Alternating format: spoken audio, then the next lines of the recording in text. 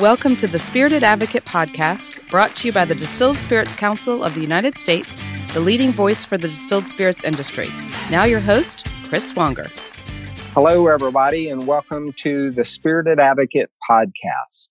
We're very much privileged today to be joined by Deirdre Mahlan, President and CEO of Diageo North America. Deirdre's been in the spirits business for almost 30 years. And unfortunately for us here at the Distilled Spirits Council, Deirdre announced earlier this year her plans to retire. She looks forward to new life. I've had the privilege of working with Deirdre closely for the last almost year and a half, as she has served as the chair of the Distilled Spirits Council of the United States. So Deirdre's played an instrumental role in helping me with my onboarding, in helping and supporting Discus navigate through some trying times, certainly over the last 4 or 5 months. Deirdre, welcome, and thank you for being with us on this podcast. It's kind of a sad time, but I know it's an exciting time for you. Have you been doing over the last 2 or 3 months as we've been navigating through COVID and all the unique times that our country's going through? And thank you for joining us. Thank you, Chris. I'm happy to be here and have an opportunity to talk to you and your viewers before I move on to the next chapter of my career. It has indeed been a challenging few months. However, I'm doing well. Agility is important. I'm fortunate enough to be able to be with a number of members of my family and with my business at Diageo and with Discus. We're navigating through the challenges, I think, really well as we can. Great. Well, Deirdre, tell us a little bit about your background, how you landed in the spirits industry. I know you spent some time at Seagram. You got your MBA at Columbia University. Just tell us the story on how Deirdre came into the spirits business, if you could. Yeah, well, I started my career as an accountant. I worked at Pricewaterhouse for 9 years, and I was really fortunate at Pricewaterhouse that I had a number of consumer goods clients. The most prominent at the time was Corning Glass, which now is called Corning Inc. But back in the day, they had a big consumer business, and my first assignment was actually going to a manufacturing plant where those little casserole dishes with the blue flowers, for those of you old enough to remember them, were going around on the assembly line. And that's where I fell in love with consumer goods. And consumer goods has always been what gets me excited, both when I was in finance and commercially. So when it was time to leave Pricewaterhouse and I had an opportunity to join Seagram, I knew some people there, knew it had a great reputation as a place to work. And so I joined Seagram, and I've never really looked back because the spirits industry, both in terms of Seagram and what Seagram was doing, what it evolved to, and then since the acquisition of Seagram by Diageo and Pernod Ricard late in 2001, I've continued upon joining Diageo, had an opportunity to really do fun and exciting and interesting things. And for what is sometimes perceived as a very traditional industry, in my view, it's been really dynamic in terms of seeing the innovation and capabilities in brands and how we think of ourselves as an industry. So it's been exciting, and I've never really felt that I needed to move on from the industry to continue to grow as a leader and as a professional. Most recently, moving into an operating role, which has been really exciting for me. Absolutely. So you lived through the Edgar Bronfman Jr. era and all of that. I mean, Seagram was such a great company during that time, and certainly Diageo came into its leadership role as well with others. I mean, we've seen such growth for the spirits industry over the last 20 years, and that acquisition by Diageo and Pernod Ricard of Seagram was a game-changing time. In 2007, you went to London, and That's right. You ended up becoming the chief financial officer for Diageo. Tell us about that experience.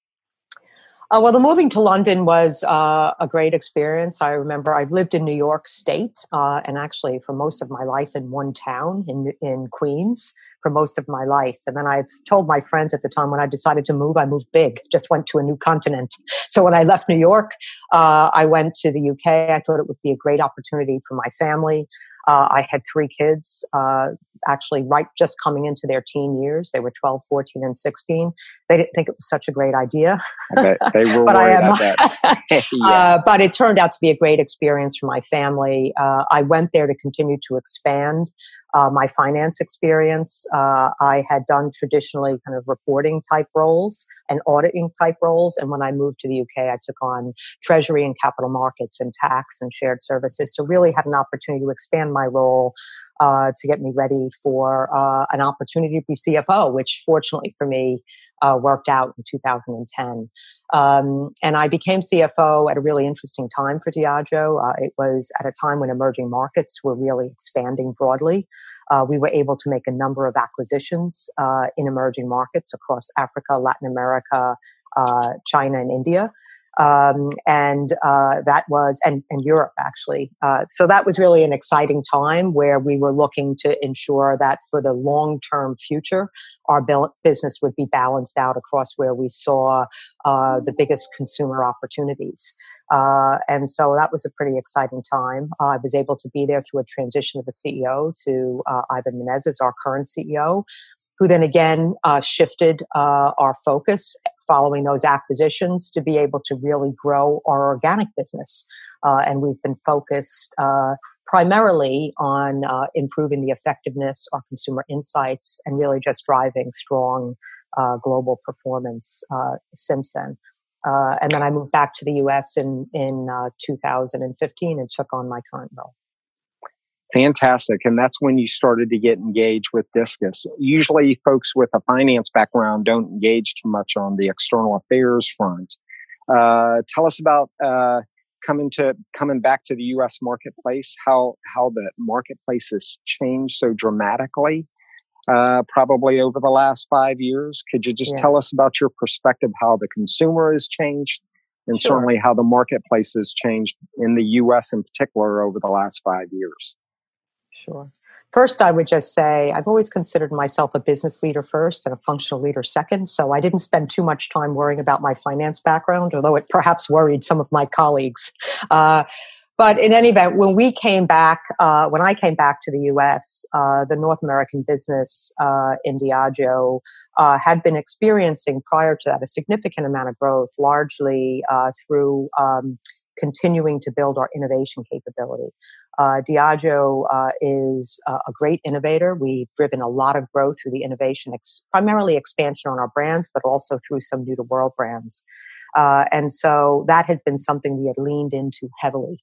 And as I came into the business, we saw that what we wanted to do was continue to innovate and innovate strongly, but to really dial up our consumer insights so that we could, ensure that we had a more sustainable innovation platform and also had the right balance of growing innovation and also growing our core brands. So we really started dialing up our focus on consumer insights, and on tools and capabilities in understanding which categories and brands to invest in, and which consumer insights were the most important, and developed some bespoke tools in order to do that.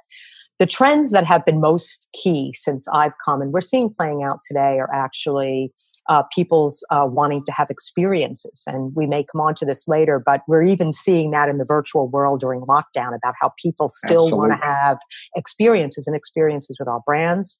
The other thing, what I would call a bit of a democratization, where people, the new luxury became about the experience and not about acquiring things. And the third one that I would call on that is just overwhelms everything we're doing in consumer goods is convenience. And again, we're seeing that really play out. And actually some of the friction in our industry where people were struggling to get convenience on delivery, et cetera. I think what's happened during the pandemic is starting to break some of that down, where people who felt there were too much friction have now leaned into it and are finding ways to really embrace delivery.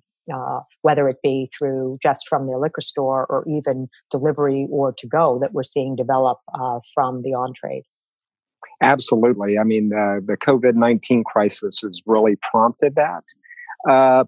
From your perspective, how much does external affairs engagement in the public policy process, how important is that, and how how much of a difference does that ultimately make in needed changes in the marketplace to help drive that consumer convenience? I mean, I think it's really key. As you mentioned, when I came back to the market, I was here for about a year. And of course, I was always informed about what our corporate relations and government affairs teams were doing in the industry. And I decided I wanted to get closer to it and better understand our role and, help to ensure that our strategy and the strategy that we were deploying could be heard with respect to what's happening across the industry. So it is really key. In particular, people often think about what's happening in the near term. I mean, I think COVID-19, and you've mentioned this, Chris, is just an example of how important government affairs is. We have been working through DISCUS on the DISCUS strategy. When I came on board at DISCUS, DISCUS had developed and was about to roll out a new strategy, which is about ensuring that our products as suppliers in the industry can be available to all consumers when they want and how they want.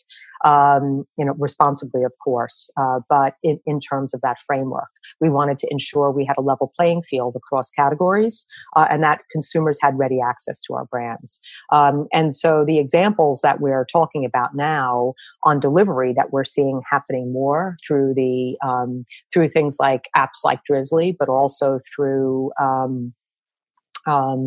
the websites on retailers, and then increasingly even from some distilleries. There's a movement in particular among craft distillers to ensure that people where they may not have distribution can still get access from the distillery into the hands of consumers who want to sample those products. So the work that's been happening really does start to make a difference, whether that, and also on taxation. So whether it be on the Craft Modernization Acts, or the work that we're doing to try to beat back tariffs or access. And I know there's quite a lot of work going on right now about when we did see some delivery opportunities opening up. Some states are now moving those temporary regulations to permanent ones to allow people to have more access and retailers to be able to offer their products in different formats to consumers. Deirdre, go ahead. Diageo's always been certainly a leader in responsibility, and the industry's made a lot of progress over the last 20 to 30 years, forging partnerships with a lot of different stakeholders, whether it's through traffic safety or education programs to help prevent underage drinking or combating drunk driving. How important is for industry leaders like Diageo and others in the industry to be totally invested and engaged on the responsibility side? And how does that ultimately make a difference in the market access opportunities for the industry? Yeah, it's a great question. I mean, I see responsibility in this industry as the baseline. It is our license to operate. I think if we know that when our products are used inappropriately by people, they can cause harm. And so it is absolutely imperative that as an industry, we stand for responsible consumption of our products and all that means, whether it be access to ensuring that there is no access to underage consumers, ensuring that we have the right laws and regulations in place with regard to drunk driving, and, with respect to how we're seeing regulations about whether it be labeling or format or packaging so that we're sure, or delivery even, to ensure that only the appropriate people receive the product is so key to our business. So we can see this. So when we're talking about delivery or being able to get the to-go products that we're seeing happening through COVID-19, I think it's really important that we engage at the state and local level and ensure that the type of container that's used, the formats that are used, the regulations around how that is done is achieved in a way where we feel that people will still be using the products responsibly, and it doesn't end up with people, because it's something new and they think there's less friction, they start to use the products irresponsibly and by taking something to go and then being inappropriate with how they use that. Absolutely. I remember back in the early 2000s when Diageo became Diageo. There was a lot of anxiety in the industry for those that weren't part of the Diageo family, just because Diageo was the largest distilled spirits company in the world.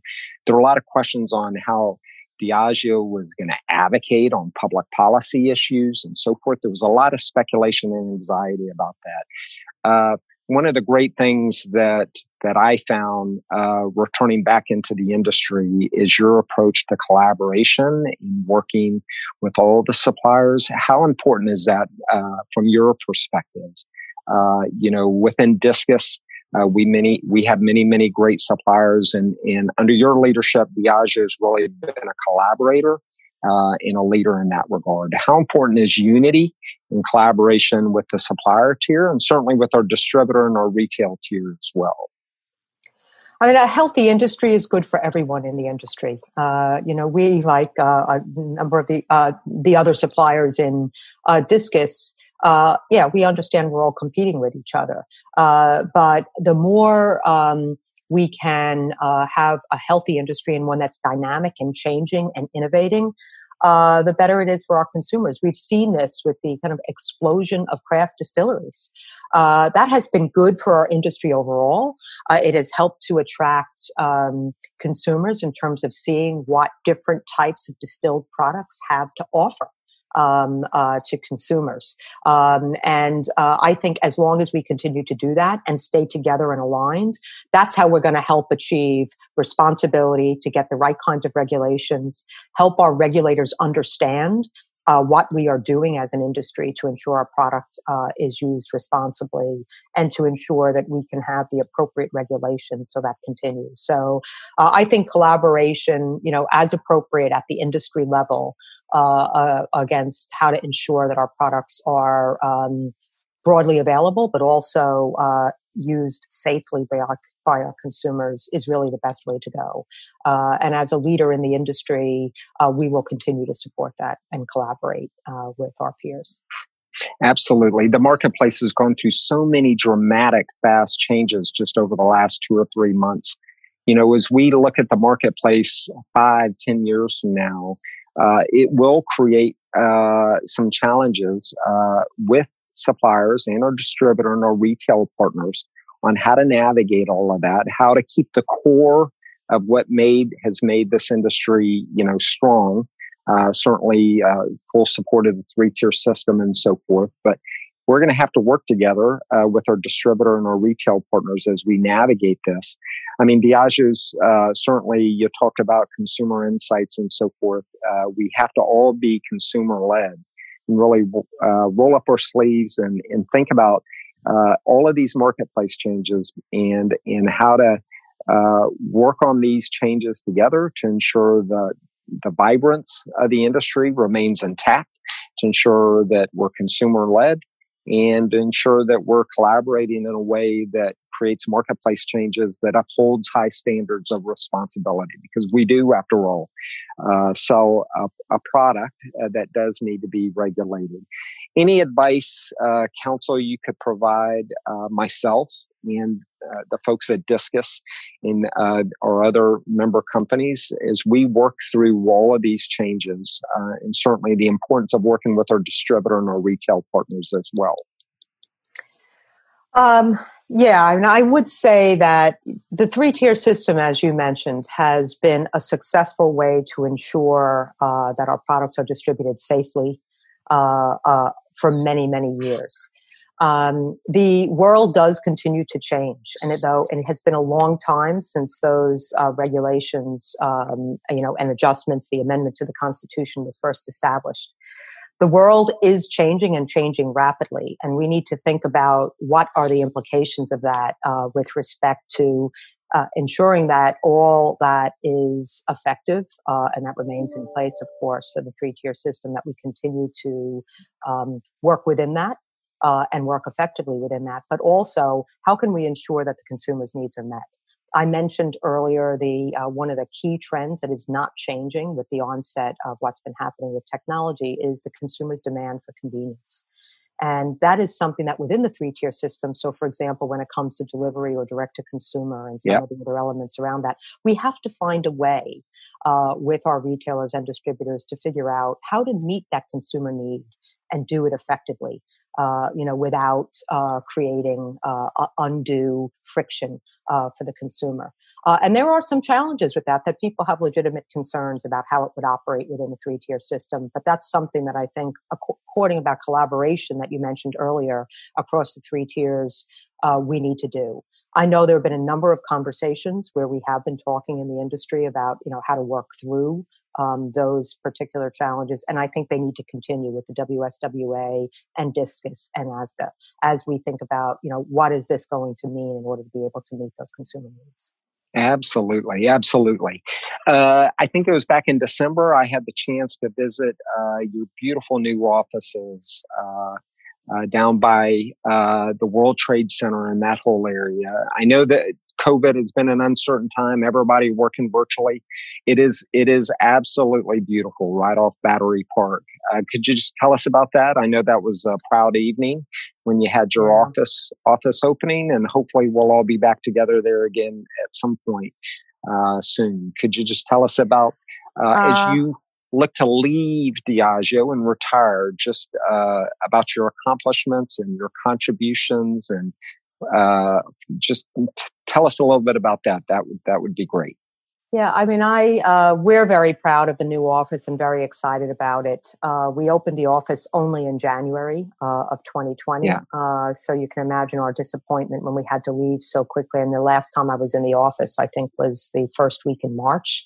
We closed it. We made it voluntary at one point and then closed it kind of around the middle of March.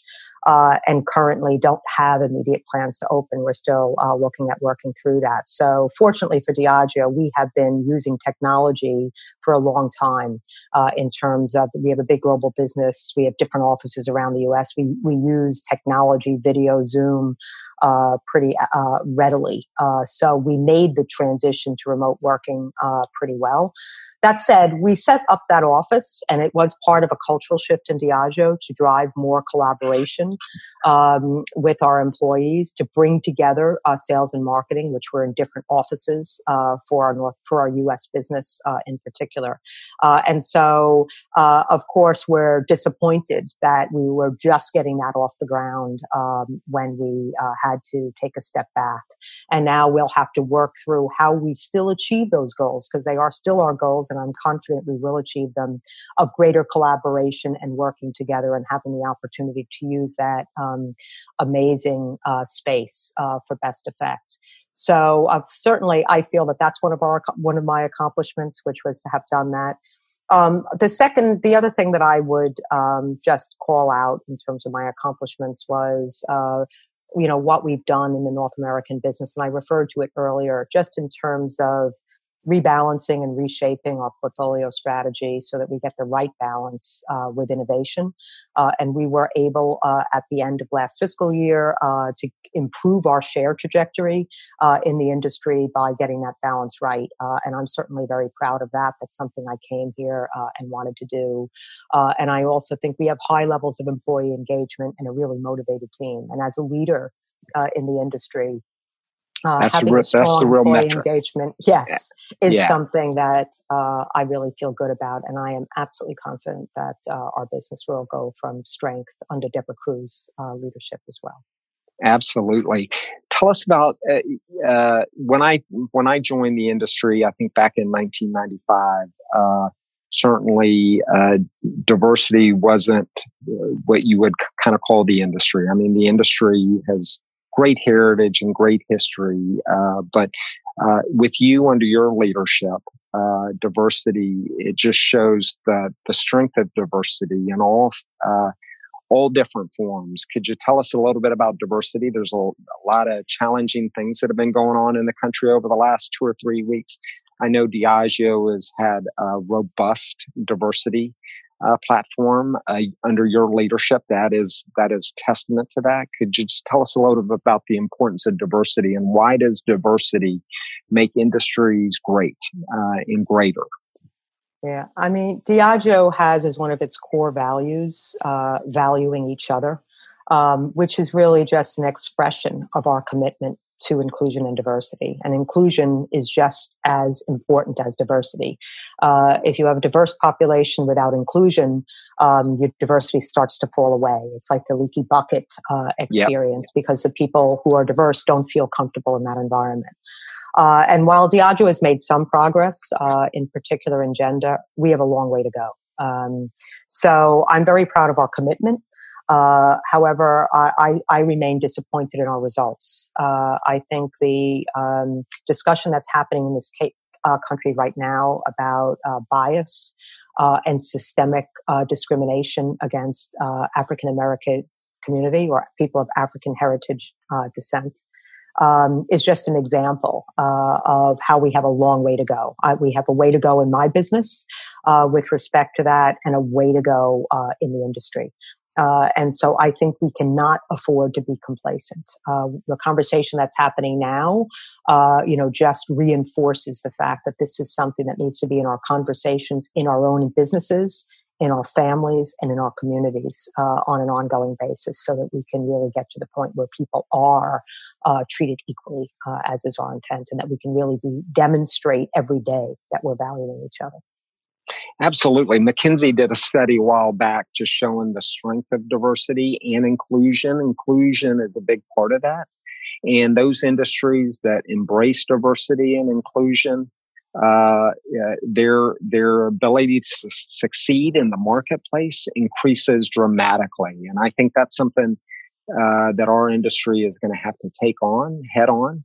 And hopefully, going forward, Discus can play a role to help convene a dialogue on the important aspects of diversity and inclusion. I think the word inclusion is a critical part of that, certainly because consumers of all races and creed and gender love our great products, right? Yeah. And certainly this is something that our industry needs to work on and really be committed to.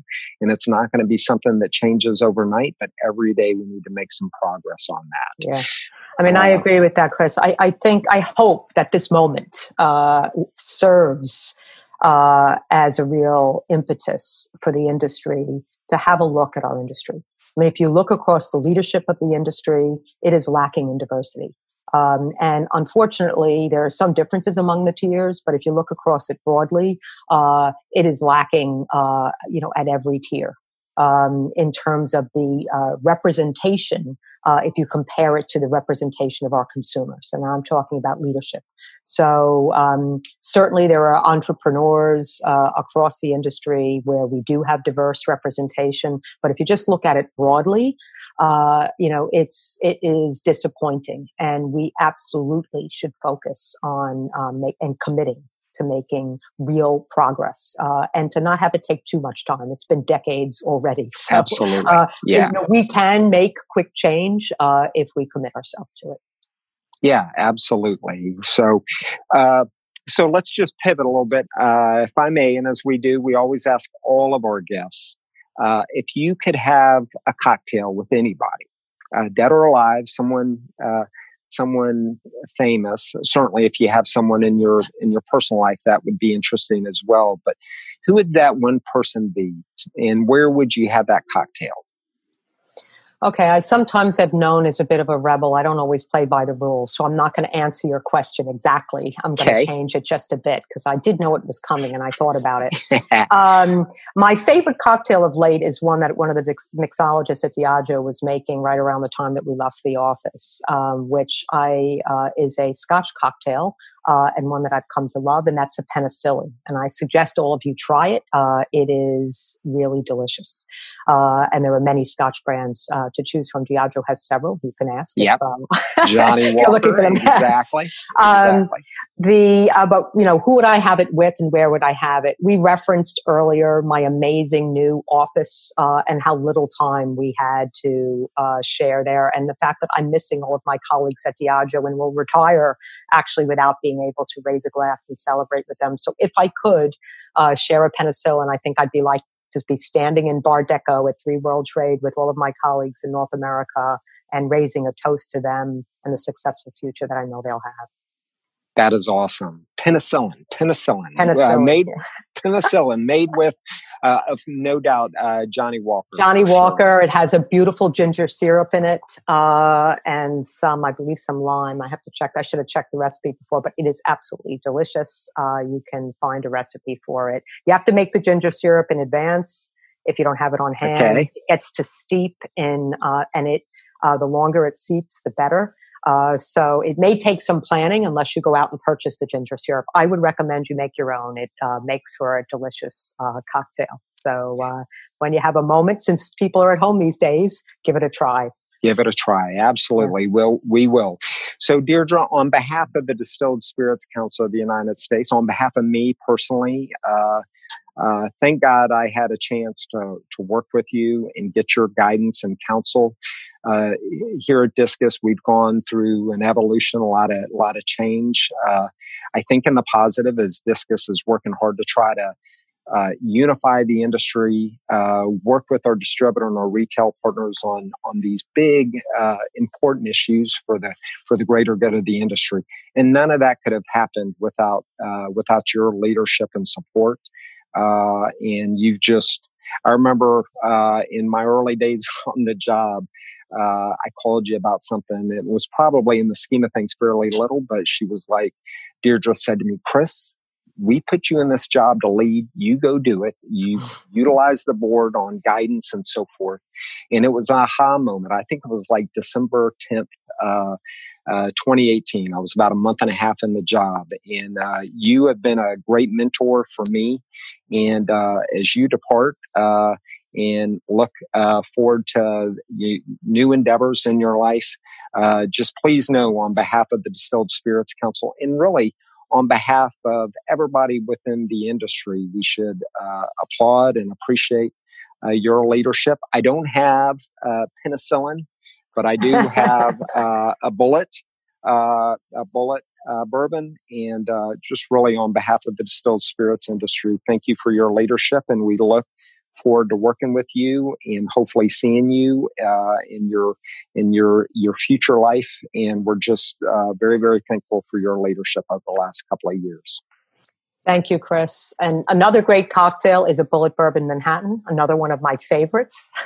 So awesome. Good, excellent choice. Thank you again for inviting me. I have found my time working closely with Discus and on the board and as the chair personally rewarding. And I know that Clarkson Hine is going to take on the chair. I know Discus, again, will continue to drive forward and do great things in terms of ensuring that the industry can deliver against the broader Discus strategy. So thanks again for inviting me. I've enjoyed talking to you today. Thank you, Deirdre. Cheers on behalf of you. Thank you. Bye. The Spirited Advocate podcast was brought to you by the Distilled Spirits Council of the United States. If you'd like to be a guest speaker on the show or send us topic suggestions to cover, please contact us at podcast@distilledspirits.org. And please like and share these episodes. Your support is very appreciated.